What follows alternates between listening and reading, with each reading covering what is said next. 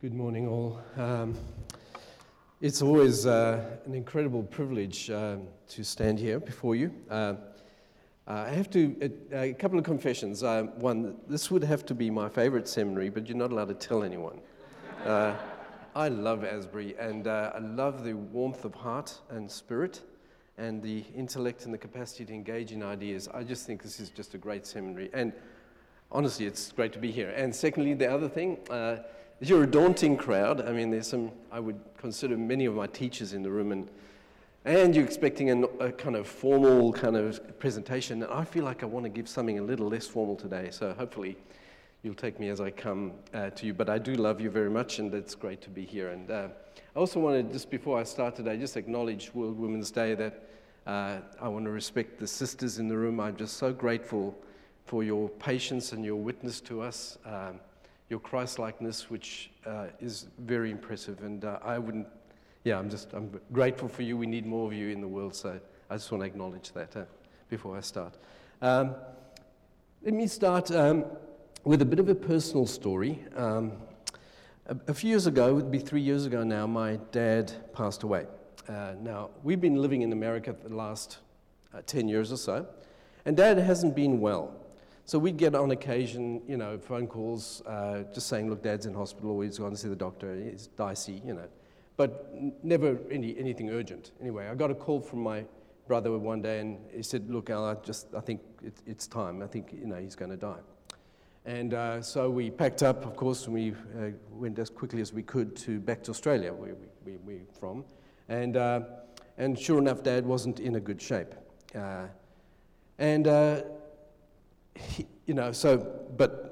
Being my father, somewhat mischievous. Now, let me just say something about my dad. He wasn't a particularly religious person. In fact, I would say quite the opposite. Somewhat naughty and mischievous, and resisted much of, and we're from a Jewish family, so make it even more complicated. So anyway, but Dad he was asking at this time to my brother, who is a Christian, sister, who is also a Christian, sister-in-law, and then my wife and all that, he was asking about the rod and the staff in Psalm 23. So I think Deb, my wife, was thinking, he wants to know about the Bible. And I'm saying, no, actually, I know what he really thinks about that, right? So Dad, the only book I think he ever read was a book by a guy called Erich von Däniken. And it goes to the 80s, a guy who wrote the book Chariot of the Gods, which basically said that we were colonized by aliens, and they got hold of us and experimented with the monkeys and the classic. I mean, but it was widely read and people believed it. But it tried to explain also how did those incredible pyramids get in there, and Machu Picchu and all that. My dad would go and visit. It was something he really believed in. Anyway, so he was asking about the rod and the staff, and actually, I was saying, no, actually, I think it's inappropriate, because I know what he really believes about the rod and the staff. He believed that they were instruments given to us by aliens, or given to Moses, actually. And it's what Moses could split the waters and win the battles by holding up the staff. And it was magic, it was some sort of weaponry, okay, given to us, or given to the Israelite people in order to do what they did. And so I think I thought it was inappropriate. I think he was flipping the bird to us. It was right on his deathbed. I thought, inappropriate, Dad, whatever. Anyway, but everyone took it as an opportunity to say he's interested in spirituality and all that. So one night we're sitting at home and we're having dinner. The doctor phones and said, look, I think, this is the night. You should come around. Now, let me say this, not good advice, particularly in the seminary where many of you are training to be ministers. Don't follow this advice, but I would prefer not ever to see my parents, I saw both my parents pass away, and I would prefer not to. I know it's not good pastoral advice, so drop that. But anyway, nonetheless, so we're going around and we're gathering. It's such a fraught time. Anyway, so we're sitting around the bed, and my wife spotted a Gideon Bible somewhere. They're still in Australia, those things, and he said, look, he's been asking about Psalm 23 the whole week. Why don't we read the psalm to him? So I was a little too emotional to read, so I handed it to my brother. My brother begins to read the psalm, but I'm looking intensely at Dad as we've been reading the psalm. And the Lord is my shepherd, I shall not want. He makes me lie down in green pastures, and it gets to thy rod and thy staff, they comfort me. And I kid you not, my dad dies on that verse. And and I was like shocked. I mean, for one, I began to reflect on this. I mean, what does that mean? I mean, he goes into eternity, no hint that he'd ever come to the Lord. I don't know what, that's in God's hands, but I'm not claiming any of that. But he goes into eternity with that verse, which was a singular verse that really bugged him for so long, ringing in his ears or mind or whatever it is that you've got once you die. I don't know. Right, but and then for me, it was like, oh my goodness, I had to take that seriously. And I came to the conclusion on a lot of reflection and prayer about it, is that actually God, that my dad was actually giving me the keys to his heart, actually, all those years, and that I hadn't paid attention. That for some reason I would mock it. I say, oh, Dad, if the aliens did make it, who made the aliens? Oh, I don't know, all that stuff. So I would always mock it. I was just impatient with it. I thought it was stupid. And but what if he had been giving me the key to his heart all along, and that I missed the opportunity? And I believe that as a missionary, that's something that is important, that there are keys to culture, and that people have a particular key that, we need to be able to be attentive to. The thing is that for most of us, I think, as I broaden this out to a broader discussion, is I think that we as the inheritors of the Protestant tradition, 500 years now of Protestantism, I believe that part of the problem is that our frequencies, our radars are set to a different decade or different century, the 16th century largely. Most of the ways we interpret the world were formatted in the 16th century and then have only been reformatted in that same vein ever since. If I was more accurate about this, I would say that really we've inherited, I believe, somewhat reduced understandings of God, gospel, Christology for sure. We've collapsed our Christology into soteriology. Jesus is just our Savior, but not our Lord, particularly. And the popular heritage of Protestantism is somewhat reduced. And if I may just stay on reductionism, and it's appropriate to kind of talk about this in seminaries, that I think that for the most part, most of our problems, I have come to believe, are reductions. When the Bible uses the word heresy, it only uses it once. It actually doesn't mean that person's a bad person. The heretic really in the Bible is someone who has grasped a truth that others have not seen, perhaps, maybe obscured. The problem is with the heretic is that they actually make that the whole truth. They lose the kind of overall context of where that truth came from, and it becomes everything for them. So every heretic's got a verse of scripture, right? And that scripture has got some truth in it that others have overlooked. The problem is that becomes everything. And we Protestants are masters of that. We kind of reduce everything down to a little formula. And that's the problem, is that I think we've inherited a very reduced understanding. And particularly when it comes to the issue at hand, we've got a reduced understanding of the human, a reduced anthropology. But I also think we have a reduced sense of the gospel. We've come down to very narrow understandings of what the gospel is and how it applies to the world. And I think we need to broaden that out somewhat.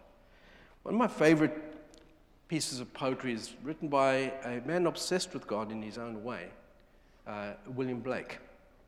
And this is a very famous verse of his that a band called The Doors actually took its name from. Aldous Huxley also wrote a book on this too, Uni Pop Peyote. But nonetheless, we won't worry about that. Actually, it's quite an interesting book, worth reading it. It goes like this. If the doors of perception were cleansed, then everything would appear to man as it is, infinite. For man has closed himself up till he sees things through the narrow chinks in his cavern. The imagery here that Blake is suggesting is that and you've got to see this visibly, is that what we tend to do is to live our lives in the back of a cave. We increasingly head towards the back where it's safe and secure and we know the cave. The problem is, if you could try and picture this, the further back you get into a cave, the narrower the aperture of the cave seems to be. So we begin to see the world through very narrow slits at the back of the cave where we feel safe and secure.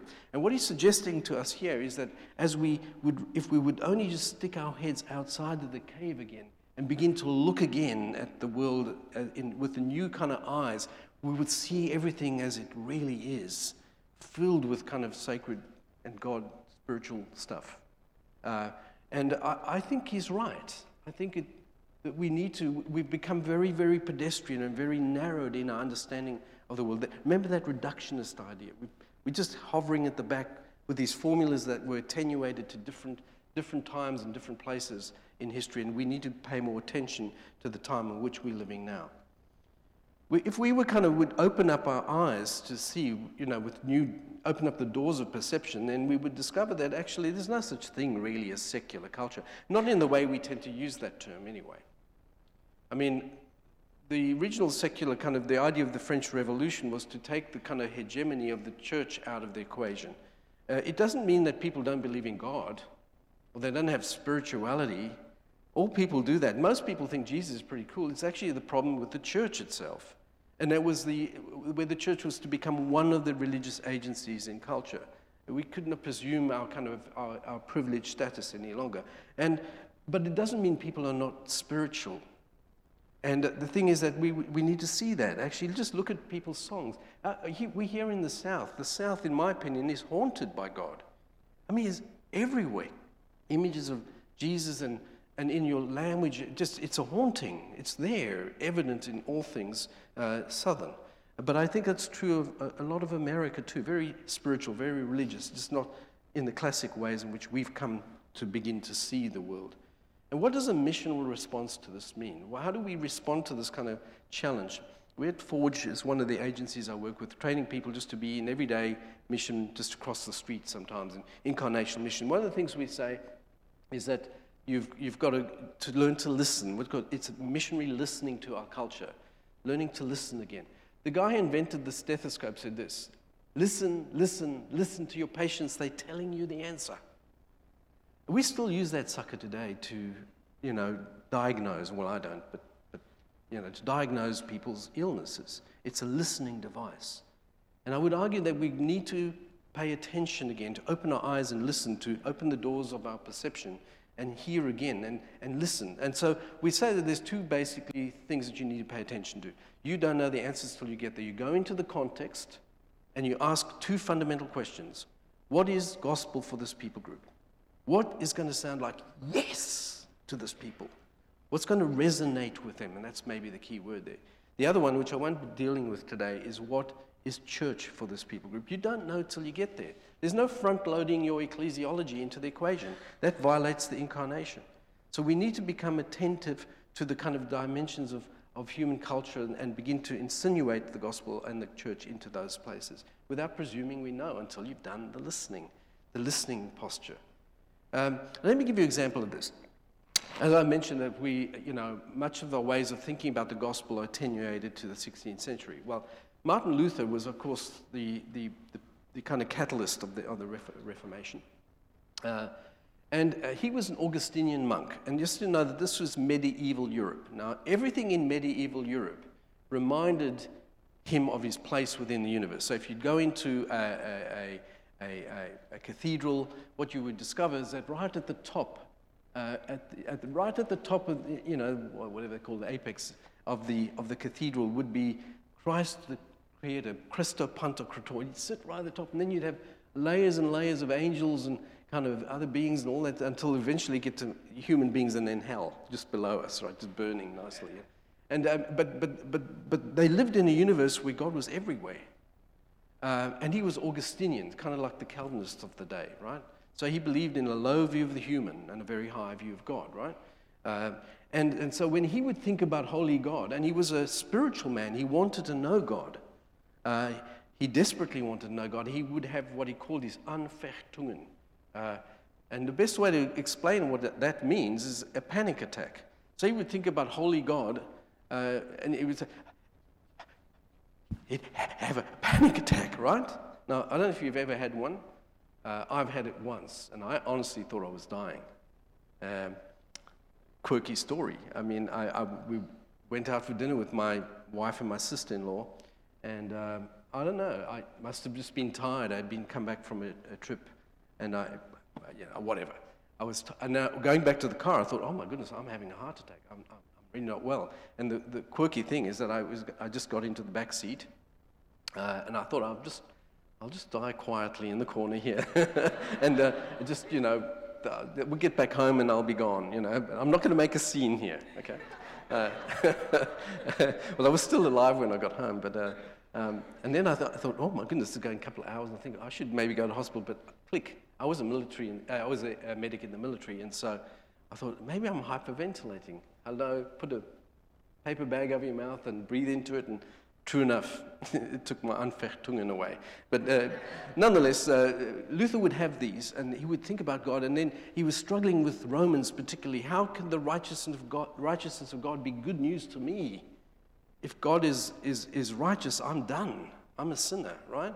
And he begins to grapple with it, and of course he sees that actually righteousness is also a gift given to us, conferred by grace through faith. And that, of course, unleashes the Reformation, and the rest is history. Now, folks, the thing is with that is that, and here, don't hear what I'm not saying. I believe that we are sinners. I believe that God has provided for us. I will take atonement any way God wants to give it. I don't question it. I'm all right with that, right? Okay, so just to know where I'm at. I believe that we are guilty before God and we need forgiveness. I'm not saying that, but here's the problem. It's not the only aspect of the gospel. If the only tool that you've got is a hammer, then everything begins to look awfully like a nail. You treat everything the same way. And the problem is that if we have only one understanding of the gospel that is narrowed down to justification by faith narratives, then of course we no longer, we force everyone to fit within that kind of that framework. And that's, of course, a huge problem, missionally speaking. Now, think about New York City. And if you think I'm a heretic on this, I've squared off with Tim Keller on this, and he agrees in his understanding of New York City. So we say New York City, right? If you went to New York City today, how many people do you think are having Anfechtungen when they think about Holy God, if they think of Holy God at all in New York City today? How many do you think? Not that many, right? Maybe 20. I don't know.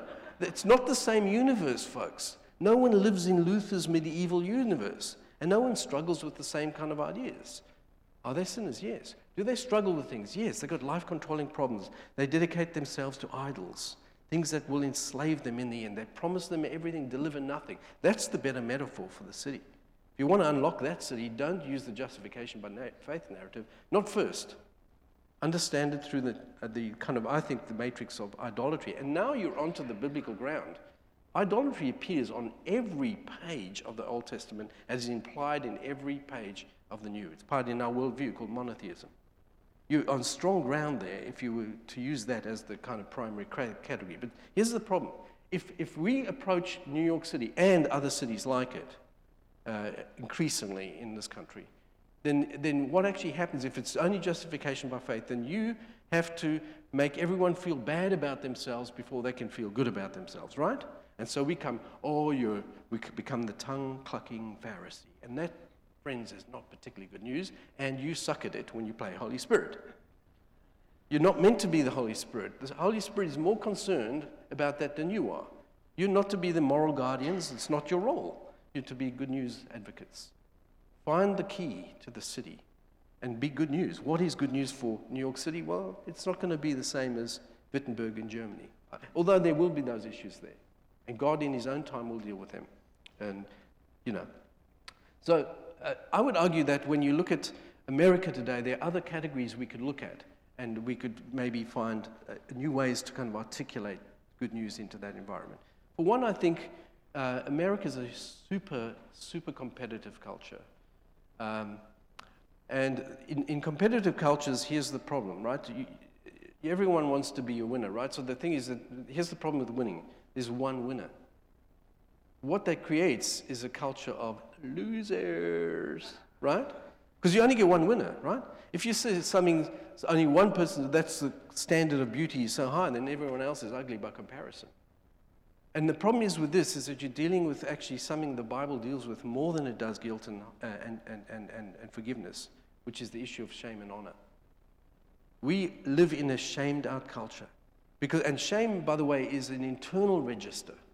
It's a different way of understanding the human. Shame has got to do with my own assessment of myself, either by my culture's clues on that, but it forces me to reflect on myself, and I fall short, and it drops your head. It's a dropping of the head. It's that you lose face. And the problem is with that, folks, is that I think we live right now in a profoundly shamed culture, but we don't know how to deal with it. How do you respond to a person who's being shamed? Well, actually, I think the Bible deals with that. It's a lot to do with unconditional grace, love, which you guys are good at, by the way. I mean, where's these people? I think we address this issue pretty well in that regard. But you can't use forgiveness of sins to address an issue of shame. It doesn't work. It's a different register. And the gospel, that aspect of the gospel does not apply. You can't force fit it. It's not going to really work. So we need to learn to kind of communicate the gospel in ways that are going to make sense to people in that way. We can play on that in many ways. But, it was G.K. Chesterton. I think people's sin is a clue, by the way. Idolatry being one of those. But people's general besetting sins, I think, are a clue to what is important to them. If they're repeating something so much, that's a clue. Something's going on there about why it is it being repeating. Just ask the question. G.K. Chesterton said this, that the man knocking on the door of a brothel is looking for God. Which Freud was meant to have said to him in response to that the man going to church is looking for sex. Which actually is not... If you sexuality and spirituality are kissing cousins, and they're quite close together. So it might actually be quite more true than we think. Well, that was classic Freud. But now here's the thing is, what is being sought when a person goes to a brothel, folks? Now, if you put your moral responses, just suspend your judgment about the moral aspects of that, because I think it's immoral, but suspend that. Look into it. And you'll find what's been sought when a person pays for sex is that they just want to be touched. Want to experience something of ecstasy or escape from pain or my sense of misery of the world in which I'm living in. Even to the degree that they're willing to pay for it. That's actually quite tragic.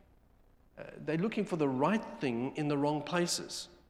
All our vices, says C.S. Lewis, are virtues gone wrong. What's a person when they take drugs, which I came to the Lord on copious amounts of marijuana, just by the way, and it may be shows in this, But my wife, if you think I'm crazy, she came to the Lord on acid watching the late great Planet Earth, right? And she's soundly converted. I'm just saying, but when a person takes drugs, for instance, and I know this world, right? I came to the Lord in this, without any Christians around, actually, prevenient grace. That's another thing, by the way. But what's being sought is there's two basic, I think, agendas: escape from pain, and from reality which is too painful to cope with, and then people can't cope with it. So there's drugs, the downer types of drugs that take you down. The upper types or party drugs are for ecstasy. Both of those folks are a religious quest or existential quests, right? They're part of what human beings do, looking for the right thing in the wrong places. And so again, once we open our perception to see, I think we could be able to begin to know that actually God has got an answer for every of those issues that present themselves to us, if we're just willing to kind of widen our register of the human concern as well as how God has dealt with it. I mentioned already prevenient grace. I think that is just an incredible tool that actually is part of your heritage. And as Wesley would say, that God is involved in every person calling them to himself in and through Jesus Christ. God is the great evangelist. You don't bring God in your pocket. God is already there. In every situation, in the darkest of places, God's there. You can join with him. If you do it, to join with his cause, it's all right. Find out what God is doing and join with him. That is a really good approach to mission in the world in which we live in. Theophany. That everyone has religious experiences. Everyone does. What we don't know is how to do it and make the connections, which I think we're called to make those connections. People just don't know that actually it might be God.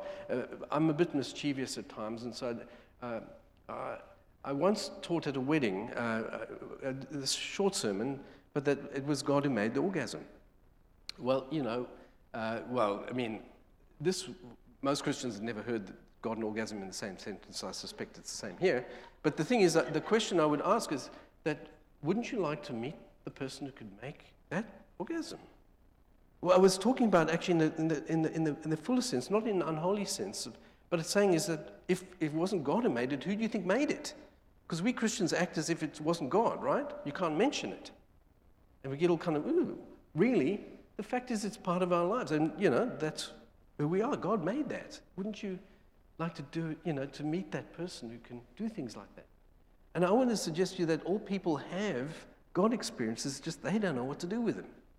And one of our jobs is to say, to bring the good news. Is that what you're looking for here? You can find here in its fullness. It's first and second things. You can't love these things too much, but you can love them too much in relationship to your love for God. If you love them more than you love God, then you're in trouble. But actually, we can love the world in which we're living. We could look wider.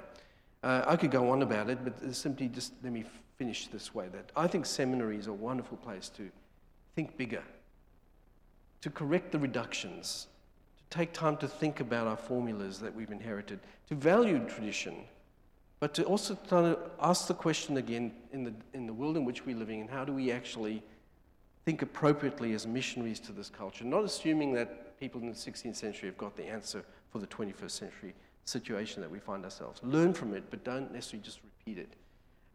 The answer I suggest to you is always bigger than we want to think. Always greater. God, if you've got God in your pocket, it's not God that you got. If you think you got God in a formula, that's not God. That's a formula. And so we need to allow God to be God, ever greater, always bigger. And I think to heal our reductions, let's look bigger and open our eyes and widen the doors of our perception and listen to people's hearts and make the match between what God has done and what people are looking for and bring them together. This is your priestly service to the Lord. Thank you.